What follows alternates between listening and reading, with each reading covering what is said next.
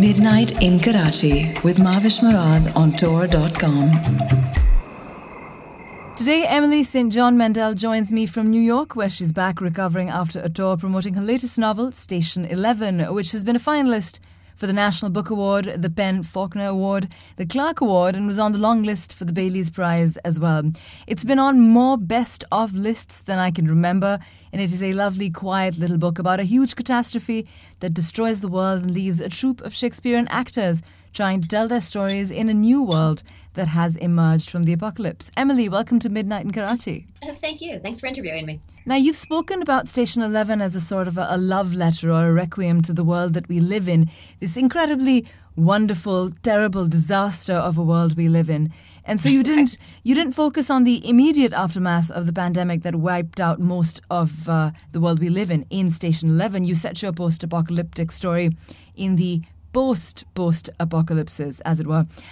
This was an interesting choice to move towards a new culture, if I can call it that. I think that's a fair way of putting it. It seems to me that the overwhelming majority of the post-apocalyptic novels that I've read and the post-apocalyptic films that I've seen are set in the immediate aftermath of a complete societal breakdown. And I very often love those books. I really loved The Road by Cormac McCarthy.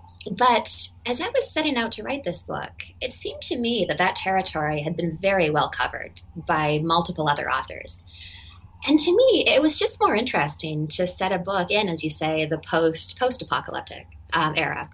So not so much that immediate aftermath of horror and chaos and mayhem, which I assume would occur, but which I also assume would not last forever, at least not everywhere on Earth. So to focus not on that, but on the new culture that begins to emerge 15 and then 20 years down the line, that struck me as a more interesting way, for me personally, to approach the idea. I personally found this choice particularly interesting because of its sheer truth. For some reason, I'd never thought of it this way before you brought this up in Station 11. I mean, we don't want to imagine the post-apocalyptic world because that's not nearly as interesting or as dramatic or as frightening as what's going to happen immediately after the fallout at the end of the world. That's what people do. That's what humanity does. We move on, we live, we carry on being human after any disaster, after any terrible event, great or small, personal or political. I should have recognized this better than most. I mean, I live in Karachi. But right. Who is to say that we don't have interesting stories then? That we won't have interesting stories then when things have settled, as it were. Are there any more stories in the world of Station 11 that will be told? Do you mean will I revisit it in subsequent books? Or stories or graphic novels or other forms of fiction? I'm very interested in making a graphic novel, but I don't think that it would be set in the world of Station 11, the novel. I think it would be the graphic novelization of Station 11, the comic book. So the comic book within the novel. I love the idea of working on that project. I am often asked about sequels to Station 11, which makes sense. A lot of people have read it. They want to know what comes next.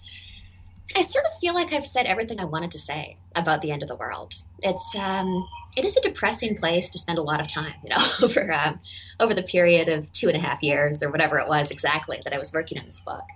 So on the one hand, I do feel that there are an infinite number of stories that could come out of this world.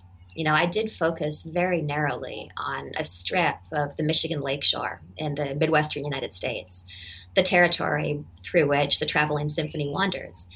And I really didn't pay any attention to the entire rest of the world, which was really a conscious choice on my part. What I was thinking about was how extremely local our worlds would become in the aftermath of such a crisis, that we almost take for granted now that I can go online and see what's going on in Karachi today.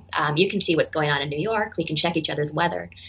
But to imagine a world where there would really be no way to know what the rest of the world was like, to know what was going on 100 miles away, let alone on the other side of the Atlantic Ocean, that was fascinating to me. So it was a very narrow focus. There are an infinite number of other stories that I think could come out of this setup that I've created in Station 11. But I don't think I want to write them. I think I've spent as much time as I want to in the end of the world. Maybe in another 30 years' time, we'll franchise them out like Victoria Andrews, VC Andrews stuff. Exactly, yeah. Or if anybody wants to go crazy with the fan fiction, be my guest. Yeah. That's really interesting that you say that about stories being localized, because ultimately you're right. That's what will happen to society when you have that kind of a global breakdown. You will become insular. So there will be, as opposed to a global society that can keep a track of what's happening anywhere around the world, we'll end up with these tiny little pockets. Exactly. Yeah, it's fascinating and unsettling to think about, isn't it?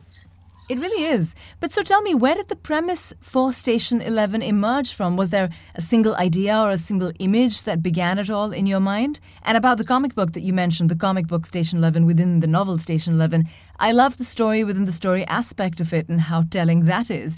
Did both those things emerge simultaneously? That's a good question, and thank you, by the way. The overall story of the novel emerged for me before the story of the comic book. So my starting point for this work was partly just that I wanted to write something very different from my previous 3 novels. And to be clear, I was very happy with the way my first 3 novels turned out. But they were generally categorized as literary noir. And as much as I love that style and that genre, it seemed to me that if I continued in that vein indefinitely, that I would eventually be pigeonholed as a crime writer. And although I have an enormous amount of respect for crime writers and crime fiction and very much enjoy that style, the thought of being pigeonholed as anything was profoundly unappealing to me. I like the idea of being able to write whatever I want and my publishers being open to that, which has so far been the case. I feel extremely fortunate. So as I was thinking about what my next novel would be, it seemed to me that it would be a good moment to go in a completely different direction, something that's in no way influenced by noir. So something that I've been wanting to write about for a while was what it means to devote your life to your art, the costs and the joys and pleasure and burden of that. I really like film and theater, and so I thought perhaps I'll just write a very quiet novel about the life of an actor. And what I was originally thinking was that it would be something without a great deal of plot, just a sort of character study about a Shakespearean actor in present-day Canada. I was imagining one of those very sort of scrappy, underfunded theater troupes moving from town to town, perhaps in Ontario. But there was something else that I had been wanting to write about for a while, which you alluded to at the beginning, that idea of the love letter written in the form of a requiem, which is that we live in a truly extraordinary time. I mean, I stand here talking to you in Karachi, on the other side of the world, and things like that are possible. We have electricity. You can walk into a room and flip a switch, and the room is flooded with electric light. Water comes out of the faucets. Our rubbish is taken away from the curb. If you call the police, they'll generally show up. These are incredible things that we completely take for granted. Things like cell phones in the same vein, the ability to enter a series of numbers into a handheld computer that results in a signal being beamed up to the satellites and back down to Earth. I think we take these things for granted to the extent that we almost don't notice them anymore. And that was something I wanted to write about. And it seemed to me that an interesting way to write about these things would be to write about their absence, to imagine a world in which all of these details, this whole apparatus of technology and civilization, to imagine a world where that had all fallen away. So I decided to keep my original idea of this traveling theater company, but set it in a post-apocalyptic landscape. So that was my sort of starting point for the book. And then for the comic book, that largely came out of my character Miranda, who exists, of course, in the present-day world. I was thinking about who she was as a character, and I had a fairly clear sense of her from the beginning. She was somebody who'd graduated from art school, had found it difficult to find a rewarding job, and found herself in a somewhat boring administrative assistant position with a lot of time on her hands. I thought of her as being a very, I guess humble would be the word, not attention-seeking. Somebody who practiced her art for the sake of practicing her art, without any eye toward publication or any expectation that anybody else would ever see it. I was thinking about what her art should be, and I decided it should be graphic novels or comic books, really just because I love the form. I think it's an exciting way to tell a story. So I have her creating the Station 11 comic books, and those comic books, they had a couple of, the value was sort of multifaceted for me in this novel. Through the comic book, which has a parallel narrative of displacement and disorientation, which ties in very directly to the situation of the people in the post-apocalyptic sections, it was possible to say things through the comic book that I think would have seemed quite cheesy, if I'd tried to say them in the novel. So in the comic book, I can have a character say, I stood looking over my damaged home and tried to forget the sweetness of life on Earth. Or, we were not meant for this world. We want to go home. Those are things that I couldn't really have a character say in the novel itself. But I could have a comic book character say them because the rules in that form are a little bit different. And then also, purely from a technical aspect, it seemed to me that given the complexity of the structure in this book, the way we move back and forth in time between the present day and the post-apocalyptic era and between multiple points of view, it seemed to me it would be a good idea to have a couple of objects that acted as through lines in the story. So objects that we see in the hands of multiple characters, both in the present day and in my fictional future. So in the book, it's the comic books, and then it's also a paperweight. So yeah, that was a long-winded way of saying how it all came together. Well, I, for one, am really glad you went with the plot part of things. Yeah, that would have been such a boring book, as I was originally imagining it. Was it? Were you imagining it as now, when you think back, what you had imagined at first for it to be, would it have seemed very boring compared to what you ended up with? In comparison, probably. But then, you read books by absolute masters of literary fiction sometimes where not a lot actually happens in the plot. Right. Consider a book like Brooklyn by Colm Tobin, who I think is one of the absolute best writers in the English language. A young woman moves to Brooklyn, visits Ireland, decides to stay in Brooklyn. That's the entire plot.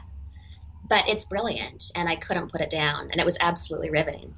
So there is something in the idea of a novel that doesn't have an enormous amount of plot, that's very inward focused, I suppose, focused on the characters, but is also completely gripping. I think writers who can pull that off are incredibly impressive, and I'm not sure if I'm there yet. I like to think it would be possible for me to write a book like that, but I have been very plot focused so far. I think that's a good thing. I look at people like Margaret Atwood, who are introspective in a great many ways, but also write really solid plots. Mm-hmm. And, yeah, right. She's like an ideal meeting point, I think, for both those things. I think you're right. I also think about Donna Tartt and her novel, The Secret History. Right. There is something to that. What I have always aspired to do in my own work is write books with hopefully high literary quality, or at least an emphasis on language and the beauty of language and rhythms, but also the strongest possible narrative drive. And that has occasionally pushed me into genre. Or actually, I should say it's always pushed me into genre. My first 3 novels were generally categorized as crime, and my 3rd novel is up for the Arthur C. Clarke Award in science fiction. Yeah, I guess that has been my ideal. I do very deeply admire the authors who can write gripping novels without a lot of plot, but I have always tried to do both the plot and the literary quality. We could talk about which genre Station 11 fits into, or which genre your earlier novels had fit into, or why. We could talk about if genre tags make any difference, if they're just for where to put a book when it comes to marketing or in a bookshop. Station 11, as you mentioned, has been nominated for the Arthur C. Clarke Award, which is categorically a science fiction award, but it's also been nominated for literary awards like the National Book Award. Let me ask you instead, how is Station 11 a book that only you could have written, and whether your journey as a writer was sort of leading you up to something like this for the last few years now? Oh, that's a great question. Nobody has asked me that before. And, Yay! Yes, right. And I've done 55 events for Station 11. To tell you the truth, I wonder if most books aren't books that only the author could have written. It's just, even if you're following, I suppose unless you're following an incredibly formulaic, formula, we just bring so much of ourselves into these books that although none of the characters in Station 11 are explicitly autobiographical, I do bring in autobiographical elements, particularly in the characters of Arthur and Miranda, who are from the very small island on which I grew up in British Columbia, Canada. I think probably for those reasons alone, it's a book that only I could have written exactly as it stands. But returning just for a moment to the idea of genre, I read a wonderful piece in the New Yorker about 6 months ago by Joshua Rothman, I believe the writer was. And he made what should be an incredibly obvious point, but somehow isn't, which is that, of course, books can be more than one genre. And I found that to be such a lovely and expansive way of looking at the question, because genre is so often a marketing decision. You could even say always a marketing decision. And the lines are so ambiguous. What makes a book literary fiction versus crime fiction versus sci-fi? Can it be more of those things? Can it be more than one of those things at once?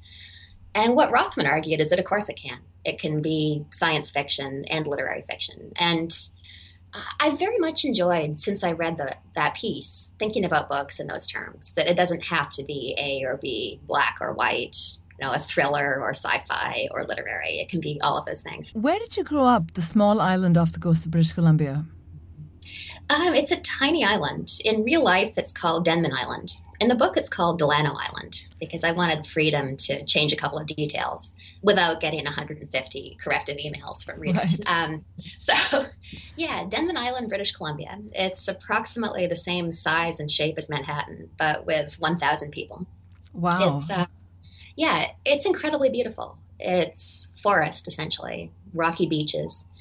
It's much less remote than you might imagine. It's only a 10-minute ferry ride to Vancouver Island, which is enormous and has multiple towns and cities. So to get to the nearest town, it's a 10-minute ferry ride and then about a 25-minute drive. So really not that far out.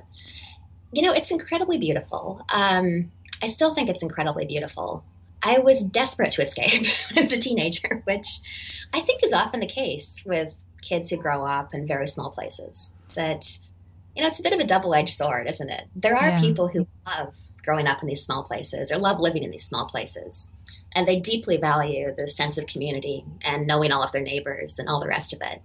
The flip side is that everybody knows your business, and I very much enjoyed the sense of privacy in living in a large city. When I moved to Toronto to go to school when I was 18 years old, it was an absolute revelation to be able to walk down the street and absolutely nobody knew my name. And to me, at that moment in my life, that anonymity felt like freedom. So, I've lived in very large cities ever since. New York now, obviously, is about as big as you can get in North America. But it was a lovely place to grow up. It's beautiful out there. It's interesting because you mentioned privacy, and my first thought, and you mentioned this later in the same phrase, really, was that sometimes it's privacy and more often it's anonymity because you don't want to be known at all, which is not always the same thing. That is true. That's true. And sometimes if you grow up in a city of 22 million, you still want to run away. Yeah, I think the nature of teenagers is you really want the opposite. Yeah. Whatever you have. But what did you grow up reading on this tiny town? Was there a library? How did you get a hold of books? Did your parents, bring you things to read? Were you able to read anything you wanted? I was able to read everything I wanted, for which I'm deeply grateful. My parents, I don't remember them ever censoring me. My parents had a lot of books, which was interesting in retrospect because these are not people with money. My father's a plumber and a gas fitter, and my mother was at home full-time until I was about 13 before she moved into what she does now, which is helping homeless women and victims of domestic violence. So not even actually a middle-class upbringing. We were pretty poor. But we did own an enormous number of books. I'm not exactly sure how in retrospect. And in addition to that, we did make a habit of going to the library. So there was a very small library in the island. It was tiny. So we would usually drive to the library in the nearest town on Vancouver Island. They stay there for a couple of hours and then leave with the maximum allowable number of books, which I think was about 14. So, you'd carry these teetering stacks out to the car. It was wonderful. I spent an enormous amount of time reading when I was a child and a teenager. I read a lot of science fiction and fantasy, a lot of literary fiction and historical fiction. I also read through an entire set of encyclopedias, I think, when I was 10 or so. Yeah, I was a voracious reader, and it was a great environment. Is that vastly different from what you read now as an adult? It is somewhat different. I don't read very much science fiction anymore. I do very occasionally. There was a book called The Book of Strange New Things by Michelle Faber, which I think is absolutely brilliant, and I've been recommending it relentlessly for the past year. In general, I guess I'm drawn more toward, I don't want to call it literary fiction, because that book I just mentioned is extraordinary in terms of its literary quality. Drawn more toward books that aren't sci-fi, I suppose, or that aren't fantasy. Yeah, I try to read a fairly wide range, but I would say 90% of what I read now is contemporary fiction. Do you have any particular favourite writers you go back to again and again? Someone asked this on Twitter, actually. They wanted to know if you had any specific influences or favourite writers you reread often. It's interesting. It's almost two separate questions. I feel like the writers who have influenced me the most aren't necessarily the ones who are my favorites at this moment in time. Because if there's any one book that influenced me more than any other, it would be The Executioner's Song by Norman Mailer. So I wrote my first novel, Last Night in Montreal, and there were moments, I think, when the prose was a little bit self-consciously pretty, which I think is probably a pitfall that a lot of writers fall into with their first novels. In between my first and second novels, I read The Executioner's Song, and the clarity of that prose was absolutely revelatory. It has an incredible simplicity to it, sort of lucidity, which changed the way I write forever. I was much more concerned after that with writing in a more pared down, simple style, I suppose. So The Executioner's Song was my biggest influence. I also have to point to The English Patient by Michael Ondaatje, probably for opposite reasons. I think that was the book where I first understood how beautiful prose could be. I read that book when I was about 14. And then other books that have influenced me, or other writers, then it sort of begins to bleed into my favorite writers. Irene Nemirovsky, she was an incredible French writer who was killed in the Holocaust. And she wrote a book called Suite Française, which is an absolute masterpiece. Who else? Tove Jansson, the Scandinavian writer. I grew up reading her Moomin Chronicles, which were about these, if you're not familiar, about these sort of surrealist stories about, I guess they were trolls. They were these sort of quiet, gentle creatures who lived in the woods. Yeah. I was going to call them little coloured things. I don't know what they are. Little coloured things, yeah, whatever they were. Multicoloured things, yeah. Exactly. But she also wrote some absolutely extraordinary adult fiction, which I didn't realize until the last couple of years. I love Jennifer Egan's work, an American author. She wrote a book called A Visit for the Goon Squad that I just thought was extraordinary, structurally and in terms of the prose. I could go on all day. But yeah, those are a few that come immediately to mind. All right, I have a few last quick questions, though, but you can't think about them too much. Okay, go ahead. All right, a single play by Shakespeare that you choose to survive the end of the world. King Lear. That was quick. Well done. Thank you. Any particular reason? It was just your favourite? Yeah, it's just my favourite of the plays. All right, would you have a Star Trek tattoo or a Shakespeare tattoo? I have no tattoos whatsoever. But would you have one?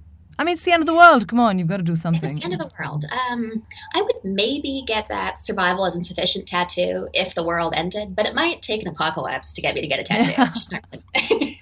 I'll keep that in mind. All right, the last question comes via Twitter from somebody called Breezy Al, who says, what would your chosen profession be if you lived in the post-apocalyptic world of Station 11? That's a great question. I mean, it would really be nice to think that you could survive performing Shakespeare and or playing music. Yeah, I guess I'll go with that. If I could be a musician, that might be the best possible scenario. You used to be a dancer, am I right? You are right. Yes, that was my first impractical artistic career. Did you ever go back to that? I never did. No, I trained in it quite intensively. It was really all I wanted to do from the ages of about 6 through 21. And I suppose I just burnt out on it. I found when I was about 21 or 22 that it just wasn't fun anymore. So began a very slow drift from dancing into writing, which I'd done all my life as a hobby. It's kind of the same thing. You're telling stories with words. You're telling stories with your body. That's true. That's true. I have to say, though, writing is so much easier. Writers like to complain about the difficulties of the writing life. And it can sometimes be enervating and demoralizing, like any profession. But I think back to auditions, and I think the worst conceivable day as a writer will never be like a dance audition. You know, being in a room with 200 other women in skin-tight clothes with a number pinned to your chest competing for one job. That's pretty much my definition of hell. So it's wonderful to think I'll never have to do that again. And you'll never have to do that after the apocalypse either. Exactly, yeah. But it does sound like you've got a new novel in that. That's an interesting idea. Yeah, I am working on a new novel, but not very far along yet. Can you talk about it? Can you tell us about it? Or is it all secret so far? I think I'm going to keep it a secret because, it's a funny thing. The more you talk about a novel, the further away from you it gets. Station 11 is almost abstract to me at this point. So, yeah, I think until the new novel's finished, I'll probably keep it to myself. Well, you're just going to have to come back and tell us about it when it's out then. I would be delighted. Emily, thank you so much for speaking with us today. It was an absolute pleasure. Thanks for interviewing me. Under the Radar on Midnight in Karachi. Will Wildes joins me now to talk about his novels, the critically acclaimed Care of Wooden Floors and the recently Kitschies-nominated The Way In, which is a strange story about a professional conference attender who's attending a conference of conference organisers. He meets a woman who leads him to believe that there is more to this cookie-cutter hotel than meets the eye, that perhaps it is indeed bigger on the inside. Is it speculative fiction? Is it slipstream? Is it weird? Is it gothic? It's intriguing, so what does it matter? Hi, Will. Welcome to Midnight in Karachi. Hi, thank you for having me.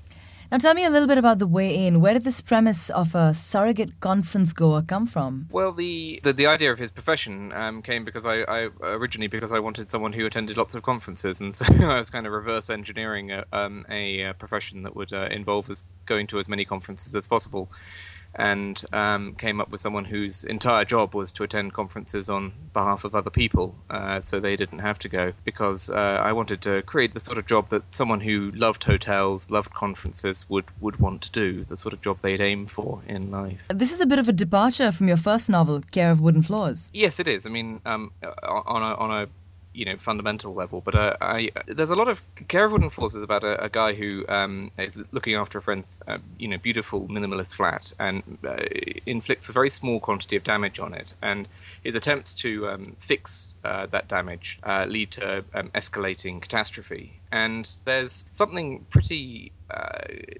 gothic in that scenario, and the story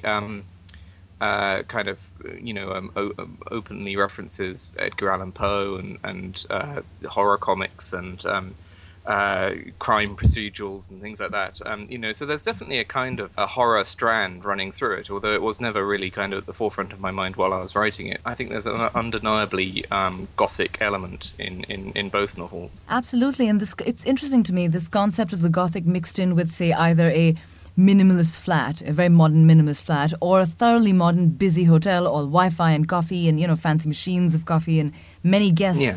It seems incongruous in theory to put these things together. What did you have to do to make it work, or how did you plan to bring about that feeling of doom, as it were, that's very much there in The Way In? I didn't really have to do anything. I just made a conscious decision to write a gothic novel that involved none of the kind of period gothic tropes. No creaking floorboards or, bumps in the night or anything like that, rattling chains, but was 100% modern setting, and the elements of horror within it sprang from that setting rather than being, springing from some sort of, ancient burial ground underneath it or anything like that. They emerge from the Wi-Fi and from the keycards and from the carpets and light fittings of that extremely modern setting. And I didn't, the wonderful thing about it is, although it is associated with cliches, the Gothic is actually tremendously flexible. It is a genre or a kind of set of rules that basically just involves environment as a part of generating atmosphere. And it doesn't specify that environment has to be a crumbling house or a lonely castle or anything like that. It could be a chain hotel on a motorway. And so I didn't have to work the Gothic very hard for it to fit very nicely, if you see what I mean. It was fine. And the modern hotel, where the lights are on when you open the door and your name is up on the television and so on, is firmly in the environment of the uncanny. It is full of things being done by unseen hands. It is full of, things that are curiously unexplained, things that, you only have to shift the lighting very slightly to see as being completely spooky, completely bizarre and unnatural. And fundamentally that rests on the fact that this is a place that is pretending to be your home, which is absolutely at the root of the uncanny. It is unheimlich, it is unhomely. It is like where you would live, but not there, not quite. It has unique traits that are unique only to the hotel. So it is fundamentally an uncanny place, and that made it an absolute treat to work as a Gothic setting. Absolutely. I was going to say that, at some point that sort of old castle on a high hill, or the rattling chains, as you brought up, or that stuff might have been frightening. But I think to a modern reader, this concept of this hotel on the motorway with its matching paintings on every wall, and, that may be a bigger picture or may not be, and those, as you said, the name on the television, all the rest of it, the person who sort of mysteriously comes in the evening and places a little note and a chocolate on your bed, or whatever it may be, I guess in the fancier hotels. All of that is pretty creepy. Absolutely, yeah, no, completely. I mean, the entire thing where you're sent up to your room and you arrive and the music's playing and there's sort of like everything laid out for you and so on is pure ghost story. It's and like I said, it's a fundamentally uncanny environment. Care of Wooden Floors got some really fantastic reviews. It was really well received. As I told you earlier, we'd even been seeing it in bookshops all the way in Pakistan. But moving on from all that acclaim, was that difficult? Did it make you nervous at all, that second book syndrome? Oh, absolutely. It was something that drove my desire to write something very different. I didn't want to just try and recreate what happened with Care of Wooden Floors, because I felt that would be, the path to becoming very derivative as a writer. So that really kind of put some fire in my plan to write something very different in kind of scope and setting and in its genre elements and so on. Now tell me, are you still editing an architecture magazine? How did you come into that anyway? I suppose that part of your life, your day job as it were, has influenced your books in a lot of ways as well.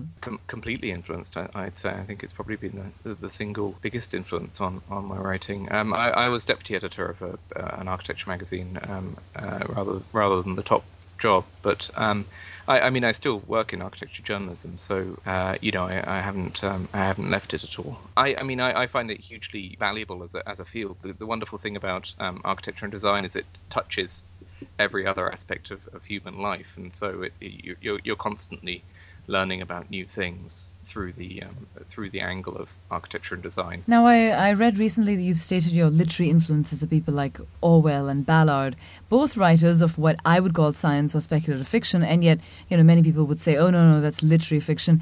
I suppose at this point it doesn't matter, they're both firmly in the classics category now. But of the two, if you had to pick one, who would it be? Oh, Ballard, definitely. I remember saying Orwell as an influence at some point, and I've read a hell of a lot of Orwell, including his letters and diaries and things like that. But in terms of actual influence on my work, it will be Ballard without a doubt. I mean, he's among the acknowledgements of the second book, and I think very few authors have had the same impact on me in terms of demonstrating what fiction could achieve. What sort of truths you could expose about the world in the manner of fiction, and there are very few authors who kind of demonstrated the scope of the speculative as well to shape literary fiction. Although I must say that the kind of he's an author who demonstrates the nonsense of many of these genre boundaries. And I find a lot of the debate about genre boundaries quite sterile. If there was one Ballard book that you'd recommend sort of everyone had to read one book by Ballard, which would it be? That's incredibly hard to say. I know, but pick one. I think really, if it would have, my favourite, let me put it that way, is the Atrocity Exhibition. Right. Still, as a sort of like a kind of human genome project for his novels, in the sense that it contains the seeds of all the other novels. Really, it's this remarkable sort of like tightly wound coil of DNA, which from which you can take tissue samples that could turn into pretty much any other novel he wrote. It really is the most extraordinary, difficult but phenomenal work of experimental fiction. Yeah. Otherwise, I think I'd have to choose one of the catastrophe novels. Not one of the catastrophe novels, excuse me, and one of the concrete novels, Concrete Island or High Rise. Yeah, I would pick High Rise. That would be my pick, which might be a little more obvious, but when I first read High Rise, I was much younger, and at that point I was living in Karachi, and the world of High Rise was like a microcosm for the city I grew up in. That little world in in those apartment buildings, or that apartment block, whatever you want to call it, in that concrete block, which turns into this horrible bunker of fears and paranoias and, terrible violent things, was basically my city. And it was very strange to me that Ballard was able to do that, represent in a lot of ways a world that he may never have seen or known to people all across the world. Yeah, I mean, he's talking about something fundamental, isn't he? So it's in one respect, it's not surprising. It's universal. It's kind of one of the books it's most similar to in some ways is The Lord of the Flies, but with right. adults and architecture. Adults in technological society rather than and urban dirt. Yes, urban dirt exactly, as opposed to island dirt. Yes. Yeah, precisely. Yeah, and it is the book that kind of I think gets quickest and closest to what he's trying to say in general. Thank you so much, Will, for speaking to me today. Thank you.